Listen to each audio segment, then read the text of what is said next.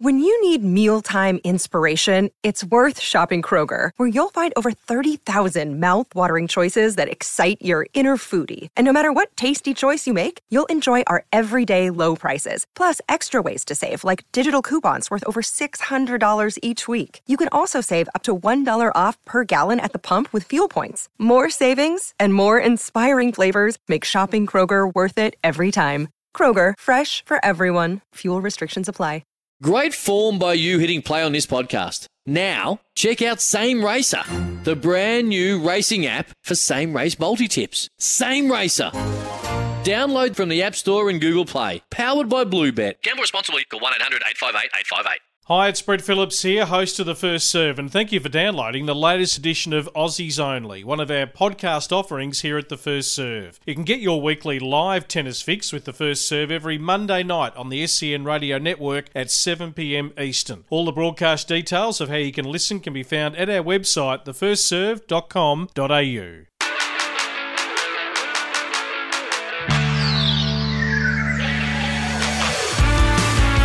Welcome to Aussies Only, The First Serve's deeper look inside the game at home, talking to those inside and outside the tram lines.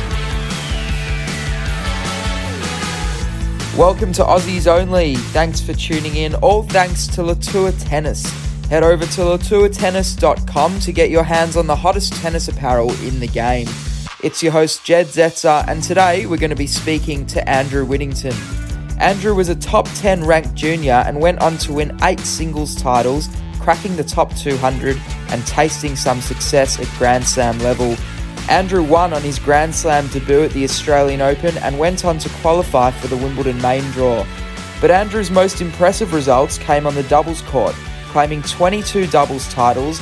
He's an Australian Open quarter-finalist and semi-finalist and a member of the famous Top 8 club. I'm going to hand it over to my co-host Jake Eames, a former pro and a great mate of Andrew's, to introduce the great man. Eamesy, take it away. Yeah, pumped about today's guest. It's always very special when you see a player through the domestic junior tournaments and then later on the main stages around the world. He's a top 8 club member because of his results at the Australian Open. Welcome, Andrew Whittington. Hey boys, how are you? Thanks for having me. Andrew, thanks so much for coming on the show. Really looking forward to getting stuck into this one. Just before we get stuck into, your life and tennis, you're a Williamstown boy. How is it growing up there, and are you still living there now?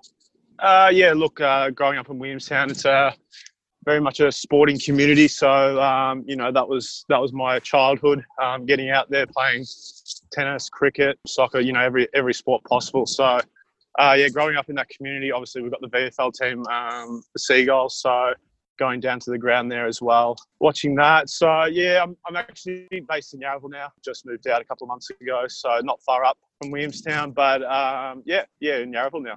Mate, obviously growing up in Victoria, massive state for AFL. What made you get into tennis, and do you remember picking up the racket for the first time? So for I think it was my 6th or 7th birthday, my nan got me a racket, and ever since it never left my hand, really. The good old days where Dad was, in the backyard with a box of balls, and I was just smashing it all around. I was a very active kid. As I said, I always used to play a lot of sports. I couldn't sit down for too long. I was always bouncing off the walls. So tennis was one of my main sports. I also loved cricket as well. Obviously tennis and cricket have some similarities. So, it was down to those kind of two sports, and, I stuck with tennis in the long run. If you didn't go with tennis, were you planning on becoming a pro cricketer? Oh, I wouldn't have gone that far. I don't think I was that good to go pro, but no, I did enjoy the team atmosphere. Obviously that tennis doesn't have, so that's kind of why I stuck with cricket, because, I was around other kids my age and, could socialise with them that way. Fair enough, mate. You were a top junior, got to number 6 in the rankings. Being such a highly ranked junior, how did you find the transition to the pro circuit? Yeah, look, probably I took a little bit slower than a couple of my peers. Maybe took me 3 or 4 years to kind of get back up there. I guess in 2014, I had a really good doubles result with Alex Bolt. So then my doubles ranking kind of took over, and I started playing some more doubles than singles. So that, in about 2015/16, one of my all-time friends and fitness coach Daniel Bubris kind of brought me in, and he told me that I should give singles a crack again, and that's kind of where my singles career kind of kicked off again. Yeah, we'll jump into the Aussie Open runs shortly. Back into the pro circuit, you won 8 singles ITF titles, an amazing amount of doubles titles, 20 titles to your name there, 2 on the Challenger circuit, 2 finals in the singles on the Challenger circuit as well. What did you find was the step up between futures and challengers? Yeah, I guess the difference between futures and challengers was first couple of rounds in futures, you could find your feet a little bit. Probably about the quarters, semis, you're playing someone around 300, 400. But where, challengers, you get your teeth straight into, 200, 300. So you've got to be right on the ball straight away from the word go. So, yeah, that's probably the biggest difference. You got to step up in those big points, because those guys, that's why they're ranked higher. It's, they get the job done when it really matters. 2016 was a massive year for you. You started the year at 600 in the singles rankings and finished inside the top 200. What changed for you that year? Did everything just click into gear? Well, it's probably the work I kind of did from about the middle part of 2015, really. As I mentioned, when Daniel Bubris, who, again, is a lifelong friend and my fitness coach at the time, kind of brought me in, and we were in Vancouver at the time. I was playing doubles, and he kind of took me aside and said, look, mate, I reckon if we can put in, a big pre-season and you get you back yourself on the singles court, I reckon you can give it a real, hot crack. And he gave me that belief that I kind of really needed, that I was probably lacking. So, yeah, it's probably started in the middle of 2015, with all that hard work and, huge pre-season that probably really set me up for all those kind of victories that I did have in 2016 and the rise in the rankings. Yeah, and that just followed on to the wild card in 2017 for the Australian Open. Do you remember where you got the call? I mean, I've never experienced it, so what's the feeling like there, mate? Yeah, I was just at home, actually. Might have been even on the PS4. So, yeah, I think Leighton gave me a call. So as soon as I saw that name pop up, the eyes did light up. So, at that time of the year, you're always, I guess, waiting on the phone or hanging out, because obviously, as you said, I did crack the top 200. I think maybe around 160 or so. So you just never know, really. And as soon as I saw that name pop up and got the call, it was a big smile on the old face. And what's it like, mate? Because a lot of time on the ITF Futures and Challengers circuit, money becomes a big factor. You're hustling around trying to make enough to make ends meet. And obviously it's a big payday there to get the wild card into the main draw. But do you just push the money aside a little bit as well? Because it's unreal to be playing in a Grand Slam event, I guess, main draw.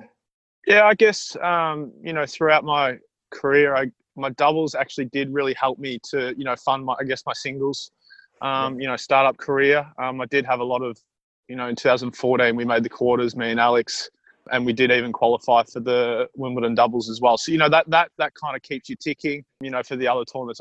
Obviously that doesn't pay as much, but yeah, I guess some of the bigger tournaments that I did do pretty well in, really helped me to fund my career. Andrew, tell us about that day, Australian Open round 1, your Grand Slam debut. You beat Adam Pavlicek out on court 15. What was the whole build-up like? How did the match unfold? And what did you do to celebrate? Well, I guess my build-up probably wasn't the same as probably everyone else's. The week before, I actually played the Coolon Classic in my second, and in my second match, I've actually rolled. The Coolon Classic are hard. Yeah, sorry. Yeah. So I'm playing, I think it was Usney, and I think it was 4-3 in the first set, and I've actually rolled my ankle, and I did a really good job of it. Blown up, absolutely shattered, because 1 week later I've got the wild card. I've got to get ready for AO, and this is literally the last thing that you want, I guess, building up into, the AO. So there was definitely doubt that I was actually going to play. Luckily enough, I had a really good physio who I'll never forget, really dug into my ankle to try and get the swelling out, and I've never felt so much pain in my life. But a big thanks to Mark McGrath, who really got me kind of back out in the court. A lot of painkillers, but I guess maybe that distracted me a little bit from maybe the nerves that I could have had. But yeah, look, once I was out there, it was all all guns blazing. Really, I had my home, my family, my friends, coaches out there supporting me, and yeah, there was no better feeling really. Getting out there and awesome. grinding away and getting the victory. awesome to see you get through that one. I think Jed was there watching you too.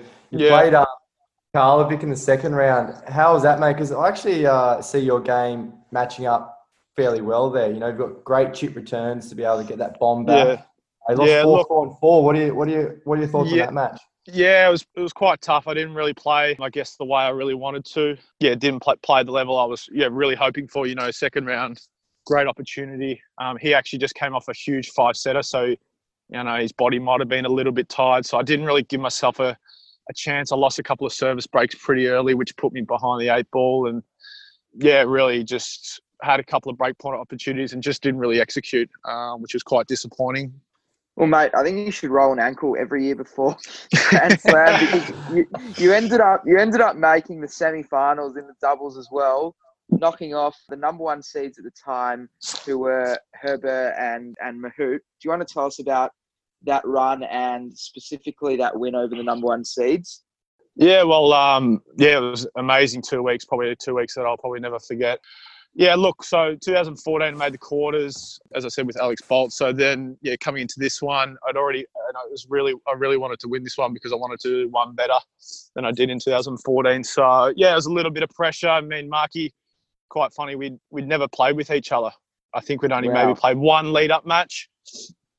So yeah, it's an amazing kind of story how, yeah, we got kind of put together and away we went to a semi-final. So yeah, it was an unbelievable victory. I think I faced a couple of break points serving out for it.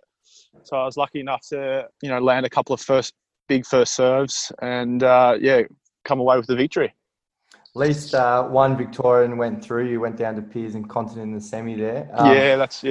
Mate, that was a big one for you because, as I mentioned at the intro today, that puts you a part of the top 8 club. So yeah. What's that all about, mate? And have you visited the lounge room and how's it all work?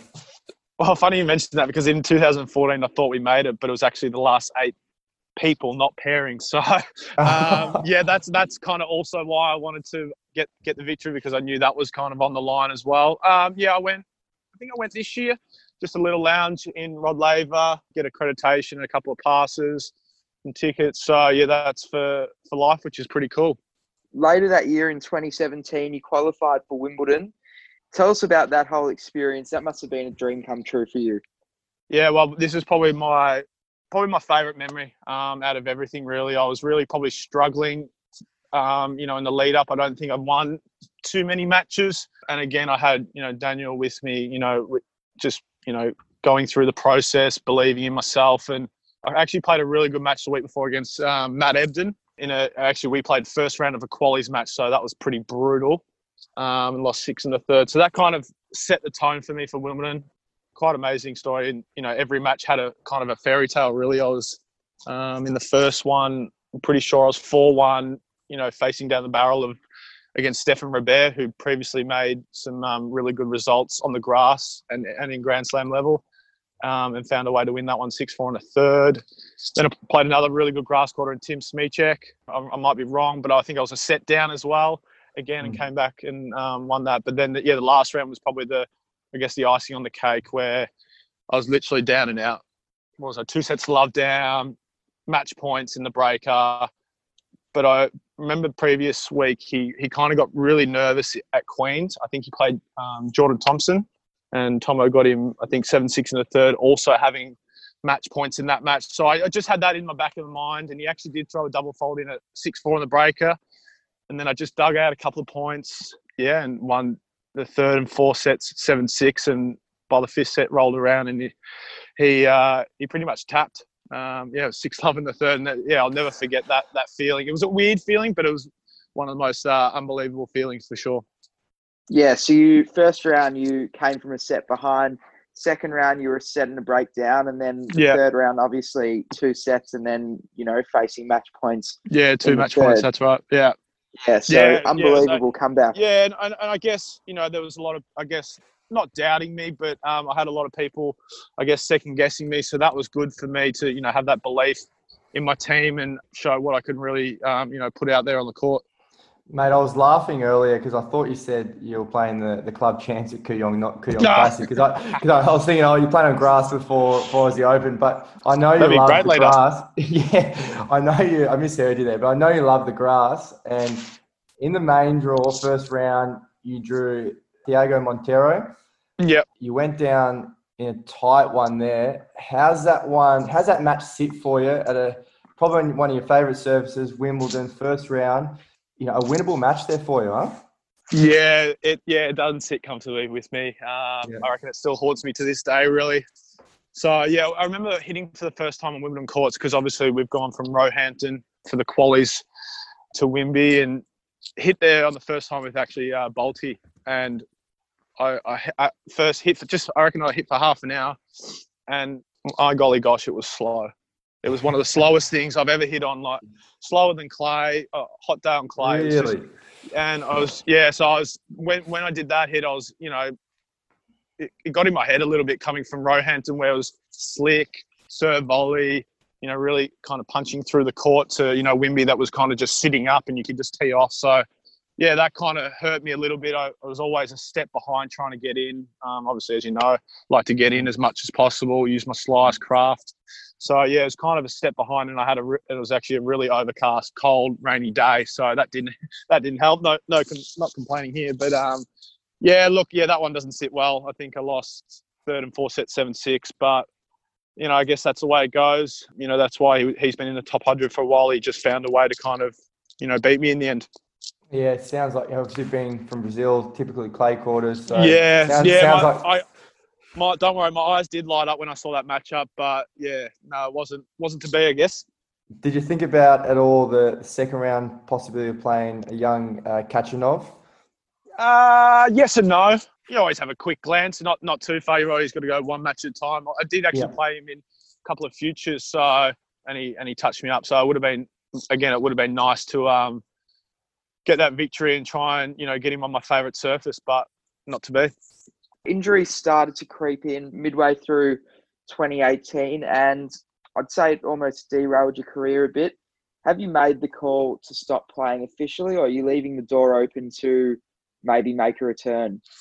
Yeah, look, my hips aren't great. I get a lot of back pain. And I guess the biggest thing that kind of, was hurting me was I wasn't enjoying it as much. I lost that passion, and as I think you two know, I wear my heart on my sleeve. So I'm a very vocal person on court, unfortunately, at sometimes. So, yeah, I did lose that passion for a while. And, if you do lose that passion, 1%, 5%, it's really tough to get back. So, and I really wasn't, I guess, in a great headspace. So I needed something to change. So, yeah, I kind of stepped away just quietly. Didn't do it, didn't say much, didn't do much. So, and that's kind of the way I am. So, yeah, I've stepped away and I'm really enjoying myself now. Just doing some other things other than competing. Obviously, I am still very competitive, in whatever I do. So, yeah, that's kind of where I am at the moment. Yeah, and you're doing a bit of coaching at the moment. How are you finding the transition from going from player to coach? Yeah, look, I did that pretty slowly as well. As I said, I needed to kind of find my feet. Get back to the happy self, I guess. So yeah, no, I'm enjoying myself.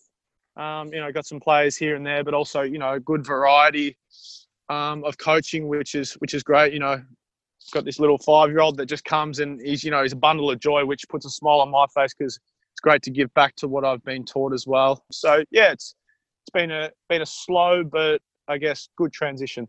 Did you always see yourself going into coaching post your playing career? Probably something I never thought about enough, I guess.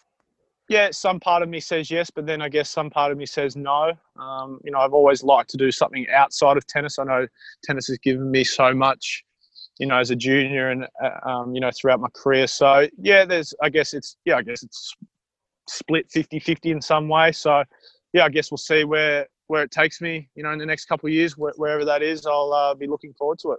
With having obviously a very experienced player's perspective, is there anything that you really take from the playing experience into the coaching and what you try, I guess, impart onto the kids that you're working with? Oh, yeah, big thing for me is effort. That was something that that kind of stood clear for me. And I think in 2016, when I went on my really big winning streak, that my effort was always there. I never gave up. I never, folded. Obviously, I have in some matches, but they weren't a highlight. But as I said, in that 2016, where my effort and my competitiveness was probably at a high, is what has really stood out for me, and that's kind of what I'm trying to give back to kids. It doesn't matter how you're playing. You might be having a terrible day, but if you can somehow find a way to scrape out that victory, there's not a better feeling, because there's plenty of matches that I can remember where I've been like, how did I get out of that one, kind of thing. So there is not a better feeling when you're playing bad and actually still winning. Yeah, mate, I've personally seen you throw out some clinical choppings and then some absolute scrappy wins as well. So I think we've all been there, haven't we? Yeah. You touched on there that you do like to get involved in other things. I've actually talked to you a little bit recently about your involvement with the Project 6 and all the great work you're doing there. And Daniel Bubris, who has been on the podcast before, is kind of leading the way there. Do you want to tell us a little bit about your involvement in the foundation, and also, some experiences on your trips overseas? Yeah, for sure. So, obviously, as you know, Daniel and myself, have a great friendship outside of tennis. And, just a conversation that we've always had, that I've been, wanting, as I said, to get not out of tennis, but, doing something outside of tennis. And this is, a perfect platform for me. Yeah, I'm just kind of really managing the Melbourne relationships. Yeah, and with our tour that we went on last year, it was completely eye-opening for me. What kind of work we're really doing over there within the schools and the community, and what kind of difference we're really trying to make over there. It's a different lifestyle, the way they live. One of the days we went out to the poorest place in Manila, called Smoky Mountain, and it's a 50-year-old tip, and we did like a little tour through how they live there, and it was absolutely mind-boggling. Words can't describe this place, how poor, what it's really like there, and it kind of really got to me how bad it was there, and that kind of is driving me to make a difference. Not just in tennis, but in sport in general. So this is why I'm on board, and I'm a big believer in making a difference within a community. Did that whole experience change some of your coaching philosophies? Great question. Yeah, it really did, actually, because when I did come back, I tried to use those experiences that I did have over in the Philippines, back to these kids, how good they really, again, I know everything's different here in Australia compared to Philippines, but how good we really do have it here. Just trying to use those experiences and explain to them, these kids, they have nothing really. They were so appreciative of, everything that we kind of helped them with and gave them. And so, with these, that's just the experience that I'm trying to give back to these kids and say, look, you might be having a bad day, but guess what? If you keep just putting that effort in, you never know, really. Yeah, it's amazing, I guess, impact that you guys are having on over there. Did you ever think that sport would take you in that direction at all, and be able to, I guess, impact communities that way? Yeah, haven't really thought of that one. I get, I'm very happy that it has. It's something that I strongly believe in, that sport can, give back and, put a lot of smiles on faces, especially with mental health. Even when the pandemic that we are in, sport is a great outlet for kids and adults to get out there and it's away from, maybe their struggles, and, it's time to themselves that they can just enjoy. Andrew, we've got some fan questions here that have come through. This will be good. Yeah, it will be. The first one, what is your favourite match that you've played? All right, I'll go with singles. My singles one was probably the final round of Wimbledon against Dennis Kudla. That one, scraping that one out and finally, making it from Roehampton to the big stage. Obviously, I'd done it in the doubles scenario, but to do it in the singles scenario was probably, so much better to do, really. And in the doubles, I'm probably going to go back to 2014 when me and Alex played Verdasco and Marrero. They were actually the world champions at that stage. They won the world ATP World Tour finals. So, and as a young, I think I was 20 at that stage, beating them. You looked up to Verdasco. Always remember that match he had with Nadal in the semi-finals. So going out there and beating him actually, getting him cranky was even better. So that's probably my favourite doubles match for sure. Mate, the next one is, what's your favourite shot, and have you got any tips on how to execute it? Oh, I think many people will know that my favourite shot is probably the slice. As many people know, my backhand, very sus, so don't mind to get the old chisel out. So, yeah, again, on the slice, I always like to think it's, it's not a chop. It's kind of, a nice, smooth, kind of through the ball action. Not, as I said, not chopping. So, yeah, that's probably my little tip. The next one is, who's the toughest opponent you've faced? Probably Gasquet when I got absolutely touched up in China. When I played my first ever ATP 250, kind of had a couple of tough battles in the qualies, and then first round kind of scraping through again, and then, kind of getting to, play him. And it was, some tight games, but the scoreboard didn't say that either, though. So, yeah. Shandru, we've asked this to most of our guests, and we usually get a pretty similar response. Yeah. Where is the worst You might get place? different from me. Yeah, well, look, we're hoping so. Where is the worst place the tour has taken you? Obviously, there's some dirty places in China. Yeah, there, or maybe like even I've been to Morocco. I remember going on a junior. I reckon I was there for a grade 3. So maybe that one. I can't really remember it too well. So yeah, maybe that Morocco one, or China. Yeah, somewhere in China for sure. Yeah, China's been the common answer, but it's funny you mentioned Morocco though, because I've heard a few stories about people traveling there too. Well, I was probably 16 at the time, and I remember even getting like our laundry done, and we got stung for about $500 for a couple of clothes, just because they can. We're in a foreign country. I'll never forget that, and I can't remember the hotels too well though. Tough times. They're good times. Good times though. Good times. That's it. Yeah, exactly. The next one is there any chance of a comeback? Oh, you never say no, do you? No, I know this one's going to get played. This one's going to get played back a while. Yeah, I don't know. Look, if anything, I still enjoy doubles. Too bad they're not doing some double UTRs. Don't worry, I've sent an email out. Nah, look, I don't know. I'm not. Let's just leave that door a little open. All right, mate. We'll leave it open. Hope to see you back out there. My door's open, but it's not fully shut. No, it's good to hear. I just hope we don't come across you too much, Royal Southie over as Kooyong too often, because hate seeing you in the lineup, mate. That's all right. But, you'll just have to get the final this time, Evesy. That's all, mate. Yeah, cheers. Yeah, there you go. Whit, mate, it's been great to chat with you. Awesome career. You're doing so many great things since retiring and stopping playing. Wish you all the best and look forward to seeing you around. Cheers, boys. Thanks for having me on. Appreciate it. Thank you for tuning in to this week's edition of Aussies Only. Remember, if you missed any of our previous episodes, you can listen back. We've sat down for extended chats with guests including Daria Gavrilova, James Duckworth, Luke Saville, most recently Alison Bai in last week's episode, and many, many more. You can listen into all those episodes on your favourite podcast platform. Look forward to doing it all again next week, and thank you for tuning into this week's edition of Aussies Only. Subscribe to The First Serve via Apple Podcasts, Google Podcasts, Spotify, or your preferred podcast platform to listen at your convenience to all our weekly content, including past editions of Aussies Only, as well as our dedicated commercial radio program each Monday on SEN that you may have missed at 7 p.m. Eastern. Crunching the Numbers, and In the Huddle, produced by Study and Play USA. Subscribe to The First Serve, your home of tennis. G'day, Mike Hussey here. Get on board Australia's best fantasy cricket game, KFC Supercoach BBL. It's fun, free and easy to play. Play today at supercoach.com.au. T's and C's apply. New South Wales authorisation number TP/01005.